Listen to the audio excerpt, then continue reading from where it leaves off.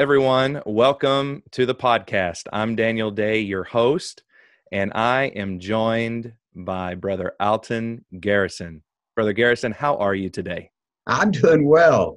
I'm getting back into travel just a little bit after being pretty much shut down from travel. I was in Phoenix, I've been in Florida, and I've been in Springfield where it's been a tundra.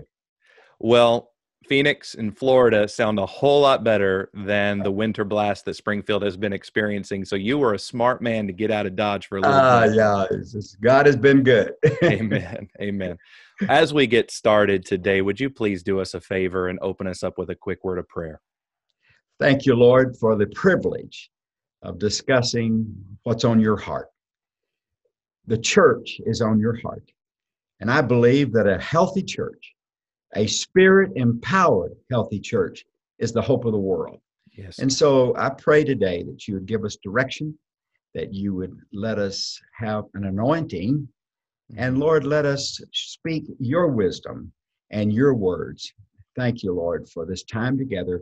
And I pray that everyone who is viewing, listening, and connecting will be changed. Amen. Amen.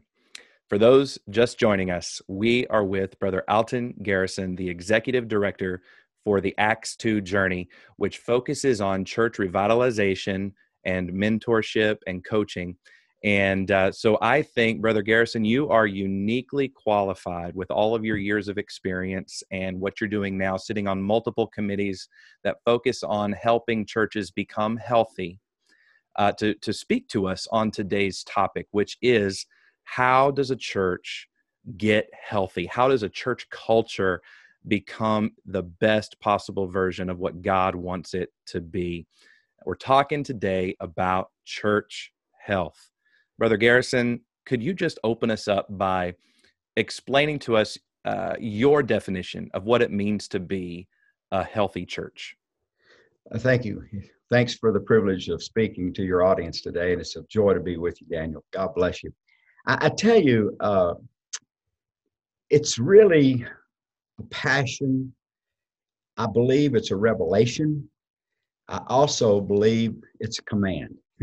I believe God is really, really wanting to see our churches healthy, because I believe that that's how we're going to impact the world. So, my background is I was an evangelist after I've left Bible college. And for nearly 20 years, that's what I did. I was an itinerant speaker. So I got to observe a lot of things, a lot of churches. I didn't get to look under the hood very closely, but I did get to see some things that kind of worked and some things that didn't work. And in 1986, I became the pastor of a very historic church, a church in North Little Rock, Arkansas, that really was a good church, powerful missions church, but had kind of been stuck for about 30 years in a numeric fashion. And so I had an experience and I had a preaching style, but what I lacked was a process. Mm-hmm. And so my father, that story is told in a book I've written called The Spirit Empowered Church. And the Holy Spirit, when I was writing the book, said, you are literally replicating your father's ministry. And I couldn't understand it for quite a while. But my father was a high school dropout. My father had become an alcoholic. My father was a dysfunctional alcoholic, got saved later in life at the age of 37. The miracle is, not only did he get saved and delivered from alcoholism, God called him to preach, and within 12 months after his conversion, he was pastor in church. Now, we don't do it that way anymore, and I probably shouldn't have done it then. But sometimes God makes exceptions, and that's what happened in his case. It was a small church in a small town, and he had this experience that was so supernatural and transformative, and he developed a preaching style that's pretty famous today. It's called a narrative style of preaching, because he had no other background, but he lacked a process. So I say all of that because I believe that Acts chapter 2 lays that template out exactly that way. Verse 4, the day of Pentecost, the birth of the church, powerful supernatural outpouring speaking in languages they had not known. That's the experience, the encounter. When Peter began to explain to those who were inquisitive about what does this mean, he preached this dynamic message, that powerful message that was so powerful and so transformative that 3,000 people got saved and baptized the first day. Amen. Now, if your church grew from 120 to 3,120 in one day, what would you do? You'd be excited, and then you would wonder, how do we handle this crowd? Right. How do we disciple them? How do we teach them to become part of the church? And I believe that's what Dr. Luke described in verses 42 through 47. And most everybody that reads that passage, no matter what, if they're evangelical, they derive 5 functions from that passage: evangelism, discipleship, fellowship, gift-oriented ministry, or we might say volunteerism, and worship.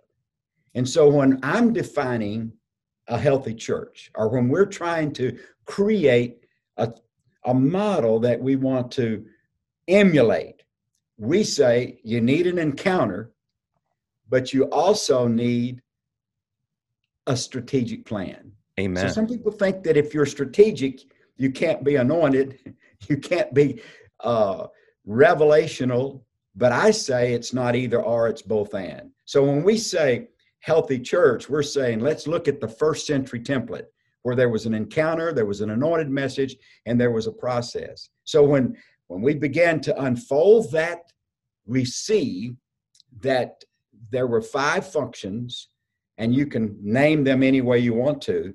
But when I'm given a definition of what does a healthy church do, what is it, and what does it look like, I say it is a church that pursues and obeys God passionately. That's worship. It engages and maintains loving relationships. That's fellowship. It develops and mobilizes its people to become disciples. It also acts with clear direction and outward focus. That's the service, ministry, and reproduces and multiplies the mission in other people and other places around the world, locally, across the street. So that's the 5 functions. We call it connect, grow, serve, go, worship. So when we say a healthy church, that's what we're trying to say, Daniel. It's tremendous, and it's solidly biblical and very Pentecostal. And I appreciate that so much. You travel a lot, and I know that the pandemic put a halt on a lot of travel, but when you zoom out over the last many, many years, there's no telling how many miles you've traveled personally. Can you give us the bird's eye view?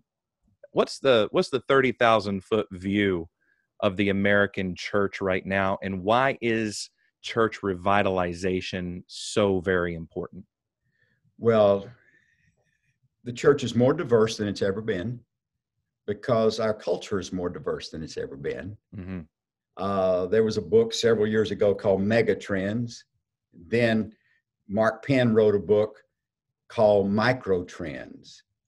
And even our General Superintendent, Doug Clay, has identified 7 different personalities of churches. So we see this diversity from traditional to contemporary, from specialized churches to, there are all kinds.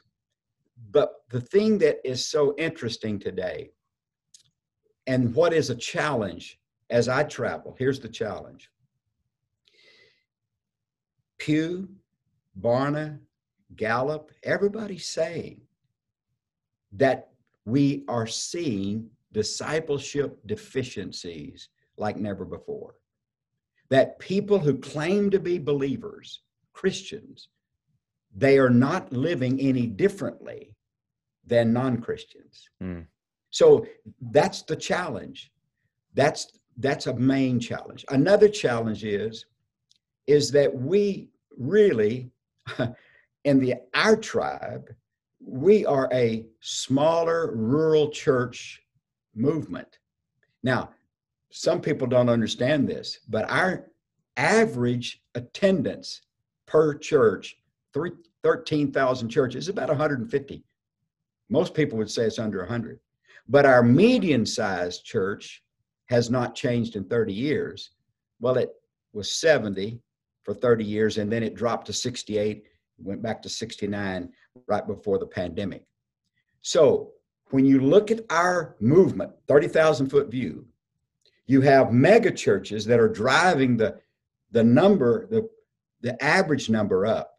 But you also have many churches that are living in a plateaued or declined state. So 84% of the churches in our tribe have less than 200 on any given Sunday. Mm-hmm. 2/3, 68% have less than 100. And then when you look at those and break those down, 70% are either plateaued or declining. So that's what we're trying to address. And the reason that they're plateaued and declining is primarily because of a couple of three things that are easily identified.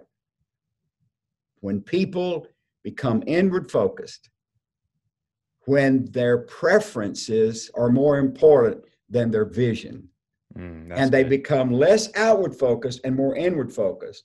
In fact, I read a survey some time ago by Kent Hunter, who interviewed 15,000 evangelical churches.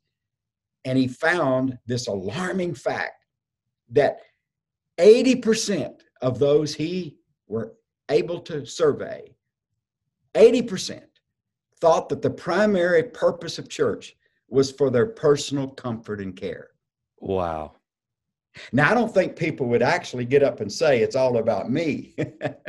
But when you have inward focus instead of outward focus, guess what else you have? Lack of vision. Without vision, the people perish. When you have no vision, guess what else happens? You begin to exercise your own preference, and that creates conflict. So lack of vision, inward focus, and conflict, that's our challenge. So I see that, but I know that Jesus is building the church. So I'm very happy to tell you that God is moving in some very special ways. And we have seen some phenomenal transformations in our Acts 2 journeys when churches have gone through with a vision team, and I'll explain that later, how all that works. But I can tell you that there is hope, that confident expectation of something good that's going to happen. Yeah. I'm trying to inspire hope and say it doesn't matter where you are on the life cycle, God can help you build a brand new life cycle. That's great. And I'd like to ask a follow-up question, if I may. It's not on our list, but I think it flows nicely with what you just said. I think that someone watching who is currently pastoring or leading in a plateaued or declining church might be listening to you and wondering, do I have what it takes? You know, what kind of a leader does it take? What kind of characteristics might you be looking for in a pastor or a leader that could successfully lead their congregation into a good, revitalizing season? What kind of a leader does it take to do that? So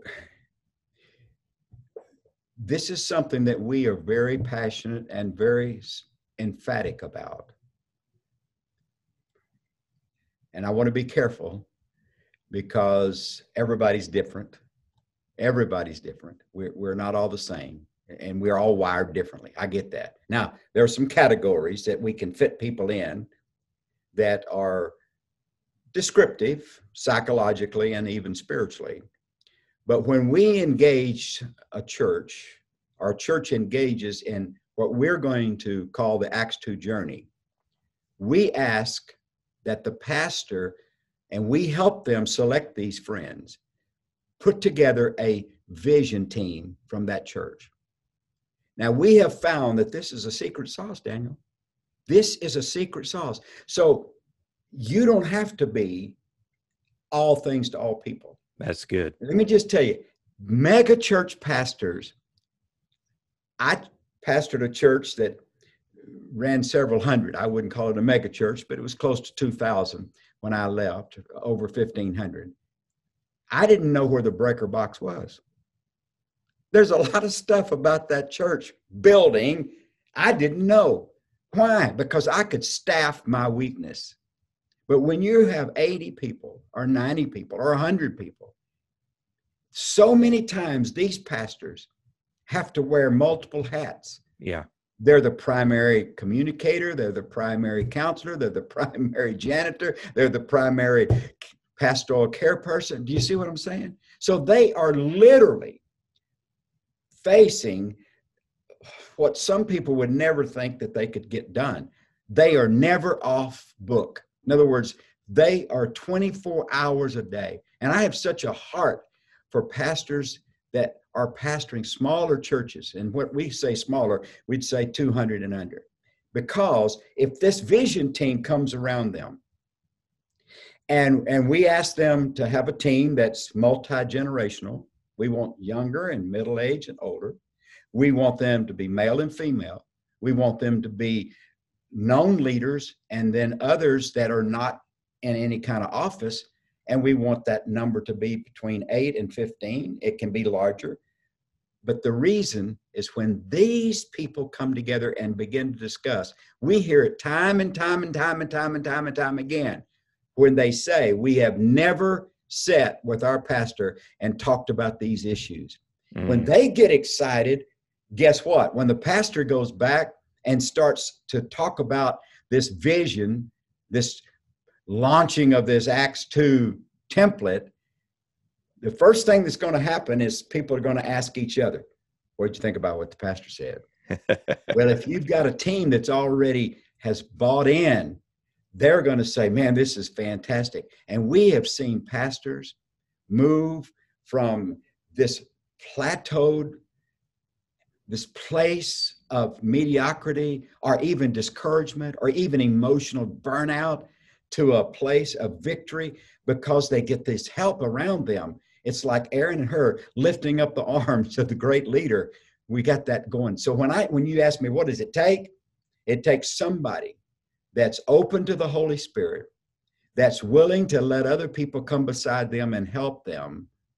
Because when you start empowering other people, then sometimes it challenges our own worth.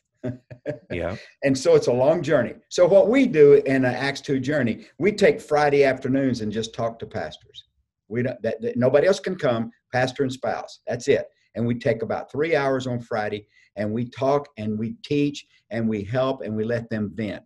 Then Saturday they come with their vision team and we start taking them on an exercise and we answer 10 questions. And when we get there, I'll talk about how we actually lead them through a process, and they have to find good answers to 10 questions.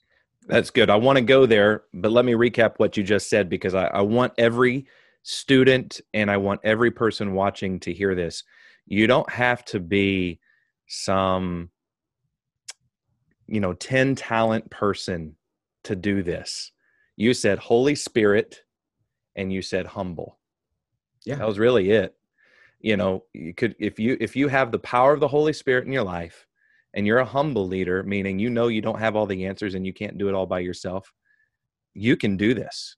Yes. You can do this. Yes. And really, those leaders out there who have the capacity to build massive things, whether it's church world or business world or some other thing, I look at some leaders and they've got massive churches, and I think to myself, whatever that guy or whatever that girl would have done in life, it would have been huge. If they had gone into business, it would have been huge. If they had gone into writing, it would have been huge, because they have that gifting, that personality, that charisma that can gather huge things and do it successfully. Those people are incredibly rare. Let them be them, but let's let the Holy Spirit do his thing through us uniquely and recognize that the power of the Holy Spirit working through a humble person can accomplish incredible things. Wouldn't you agree, sir? Exactly. In fact, I mean, Pat Lencioni writes a lot of good stuff. Mm-hmm. And I really like what he wrote when he just boils it down to three things. Be hungry. In other words, God doesn't really help you too much if you're not willing to work. Amen. So that means you're hungry. You want to get up and go. Be humble. You just mentioned that. And then be smart. And when they say smart, they're not talking about IQ.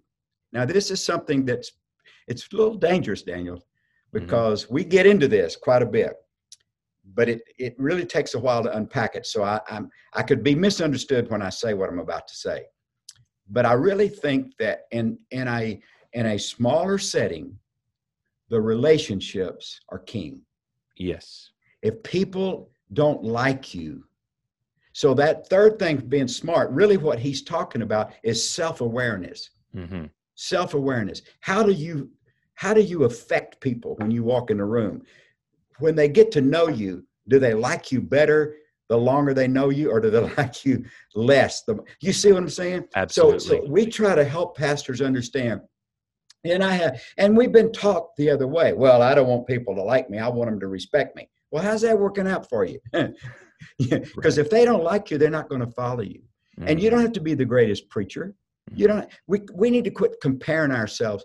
The downside of this pandemic, there's a lot of downsides, but the downside that hardly anybody talks about is that pastors are going to be compared to the greatest communicators on planet Earth.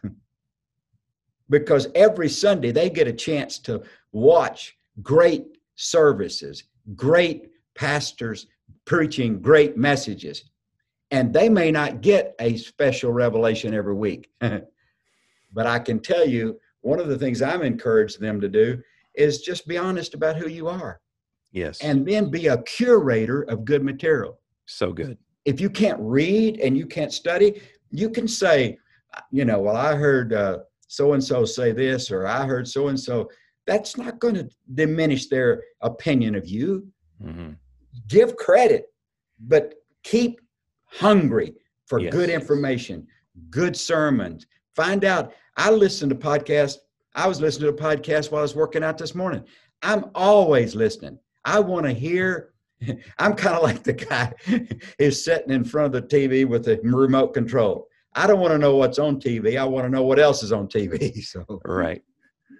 That's good I don't stuff. know if that helps or not, but that's a practical thing. No, I love it. I love it. You said the word curator, and recently on a podcast by Brad Lomenick, he said curators are the new influencers, meaning people who can just bring good material around individuals or groups or tribes or churches or businesses. You don't have to be the source of the information. You've just curated, just like a curator at a museum is not the one who painted the pictures, but they've arranged the experience. They've arranged the experience for people to walk through. Curators are the new influencers, according to Brad Lomenick. I think there's something there. I really do. It takes a little time to read and study and listen, but just think about it. My dad used to have a saying, he never finished high school, but he had a lot of native intelligence. And he said, son, it doesn't take long to get to the bottom of everybody's honey jar. So what he's saying is you got to keep learning because you'll run out of stuff pretty quick. Absolutely. Let's wind our conversation down and give us those 10 items quickly. And then I want you to wrap us up with a brief encouraging word. So what happens, Daniel, is that when we start an Acts 2 journey, let me give you a couple of thoughts that we've been talking about recalibration and church health and revitalization. But guess what else we found? That this is really for all churches. Mm-hmm. I'm a firm believer in church planning. I helped start church planning in the Assemblies of God. I mean, church planning has always been a part of the Assemblies of God, but in 2006, when I was U.S. missions director, we actually Steve Pike and I started the matching fund that the CMN still uses today. So I believe in planting churches, but I also believe, and I wish we could get our students and our Bible colleges to understand this. There's over 1 million people that are worshiping in plateaued and declining churches. They already have relationships in the community. We know they're already faithful. We know that many of them, the churches, they own their own property or almost own it. What if we could turn them from being inward focused to being outward focused? Look what kind of dynamic that you would have. Somebody says, well, it's easier to birth a baby than it is to resurrect the dead. Yeah, but Jesus did pretty good at funerals too. He sure did. I mean, you got to understand that. So we found, let me give you a stat, 32.7% in the year before the pandemic, because we didn't take our stats during the pandemic year. But the year before the pandemic, 32.7% of the churches that came through one of our Acts 2 journeys, and we're in 42 of our districts right now. And we're also in several countries of the world. My book is in 6 languages. So it's really a global movement. 32.7% were already growing when they joined the journey. Crazy. They were looking for a next level potential.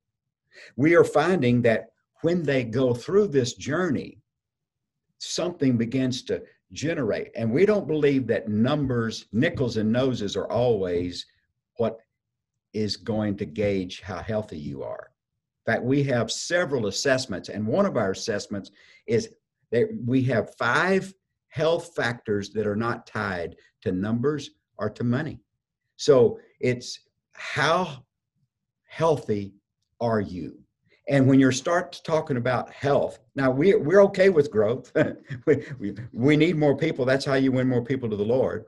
But if you look at our ebook that I think I sent you a copy, we have 44%. We tracked a group of declining churches, and we found that almost 44% of them were growing after 3 years into another level. So what we're doing is we take 10 questions and we break it down into 4 retreats. And so here they are. Number 1, why do we exist as a church? That is answered by understanding what your mission is. And we believe the mission is universal, that Jesus left us a great commission and a great commandment. Amen. And if we get that down, that's pretty much our mission. That's it. Secondly, is where are we going as a church? That's our vision. What is God's preferred future? So I mentioned all these different personalities. They're all in a different place. They need a vision. What makes up that vision? The passion of the leader, the ability of the people in the congregation, and the needs of the community. So everything has to be contextualized to that. So we're not looking for a one-size-fits-all. This is not a cookie-cutter deal. We're not handing you a program. We're talking about a lifestyle. So why do we exist? Where are we going? That's your vision. Then something that's extremely important is how will we behave? Mm-hmm. What are our values? That's our DNA. That's our personality. That's what makes us different. I mean, you could have 2 churches across the street from each other. They could have a different set of values, all Bible-based, and attract 2 different kinds of people. Mm-hmm. So we're not in competition with anybody, but we all have our distinct values. We help people write their values. We help them create their vision. And we do that with a team. After that, then we ask them, how are you going to put that into a plan? And when you start making that plan, we start then implementing and bringing in the 5 functions. So how will we engage new people? That's evangelism. How are we going to reach the people across the street and around the world? How are we going to treat them once they arrive? That's our hospitality. That's our fellowship. That's the people that are at the doors and in the parking lots and helping. You got to be trained to do all of that, because we used to have a saying at the church where our pastor, get ready, this is pretty intellectual, okay? Nothing falls in place but dirt. So you got to plan. So how are we going to treat them once they arrive? Then how are we going to disciple them? And there's a lot of ways to do that, but you have to be intentional or they will not grow. Then the next question is, how are we going to train them and equip them and release them to serve? Because as they serve, the more you grow the inner core of service, the servant leaders, the bigger the circumference gets. Then we put another one in that's probably not as easily identified in Acts 2:42-47, but I believe it's so important, and that is, how are we going to get people to live a missional lifestyle? Missions, local, personal, and global. And then how we will connect people to God, that's worship. So those 10 questions are broken down into 4 different retreats, Friday and Saturday, and we answer all of those. And when we get to the end, we've accumulated enough material that they write a plan, like a 3-year plan that they're going to implement. And we have a mentoring ministry that helps them go through the process, then launch the vision, and then implement the plan. So good. If someone wants to get a hold of you, if someone wants to be able to download some of these resources, what's the website? How can they reach out to you? Acts2journey.com. The number 2, acts2journey.com. In fact, you could go to acts2journey.com and download. We have 2 ebooks, an Acts 2 Journey ebook and a mentoring certification ebook that explains everything in a much greater detail. We have all kinds of resources. We have an assimilation plan. We have a survey that evaluates 12 health factors. We've got ACTS survey, which is ACTS. A is your abilities, T is your temperament, S is your spiritual gift, C is your calling. I think I missed that one. Your calling or your passion. So we have a way to help people. I think one of the big problems coming back from pandemic is lack of volunteers. And I think that this ACTS survey will help people understand what kind of ability do you really have? What is your passion or your calling you feel called to? We got to identify your temperament, because some people are better at the door than they are in their office, and some people are better at the office than they are at the door. So, from the core to so these are the ways that are practical. We need some practical things. And acts2journey.com. We do an intensive, which is a 3-day training that's periodical. We just had to cancel one still because of COVID. And then we also are doing, in fact, when I was in Florida recently, we working now to establish 2 different cohorts, one in the north, one in the south, that we still have room for other churches if they'd like to join. Very good. With your permission, I'll put a link to those ebooks in the show notes below. Sure. And also a link to your website. And there will be a phone number there as well for anyone who wants to reach out to your office. And I hope we can Austin Jacobs is the guy that is our director of operations. And so all of our emails are pretty easy. Our first name, like agarrison@ag.org, and Austin Jacobs, ajacobs@ag.org. So it's really easy to get a hold of us. So. Very good. One final word of encouragement to us, brother, and then I'm going to have you close us in prayer. What would you say to the young leader, the old leader who's currently in a situation where they need to revitalize their church? What's the word of encouragement for them today? Well, I can tell you, if you are, and we help people find where they are on the life cycle, because every organization, everybody has a life cycle. If you are still feeling confident about your ministry, we say you still need to be talking about vision for the future. If you get to a place that you feel really stuck and you're kind of discouraged and emotionally drained, I encourage you to decide, what are you going to do about it?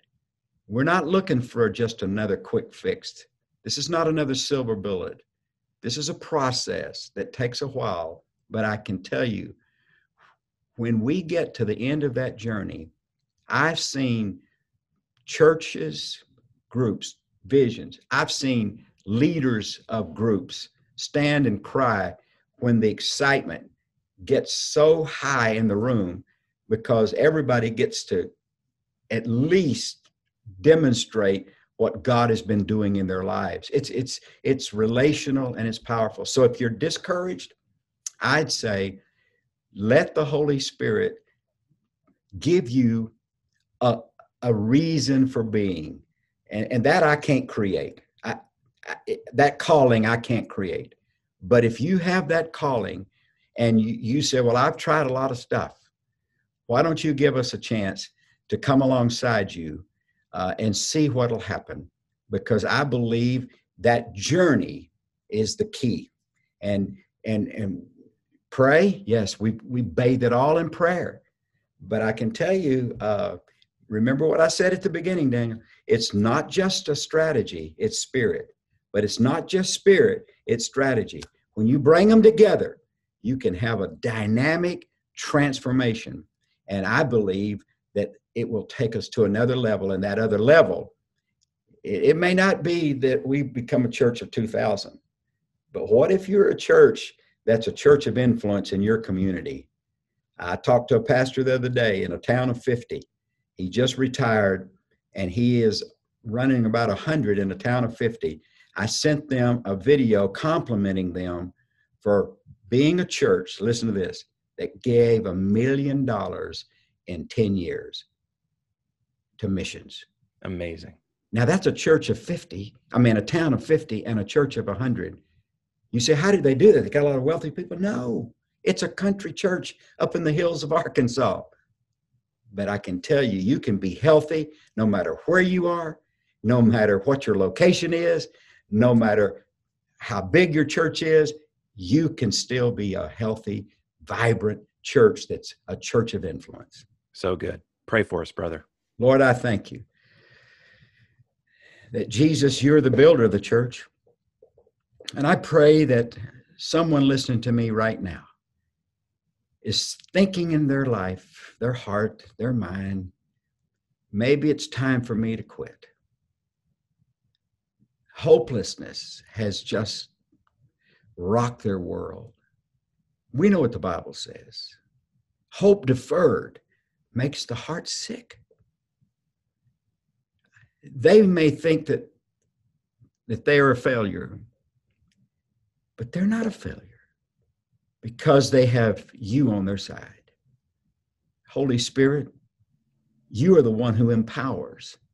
So I pray that you empower my friend right now and that you give them a hunger to go to another level. And I pray, Lord, that you will heal their hurts, that you will restore their hope, that you will encourage them spiritually and just excite them about the future. I pray for a miracle in their life, their family, and their ministry. Amen and amen. Amen. Today we have been with Brother Alton Garrison, Executive Director for the Acts 2 Journey. Brother Garrison, thank you so much. God bless you.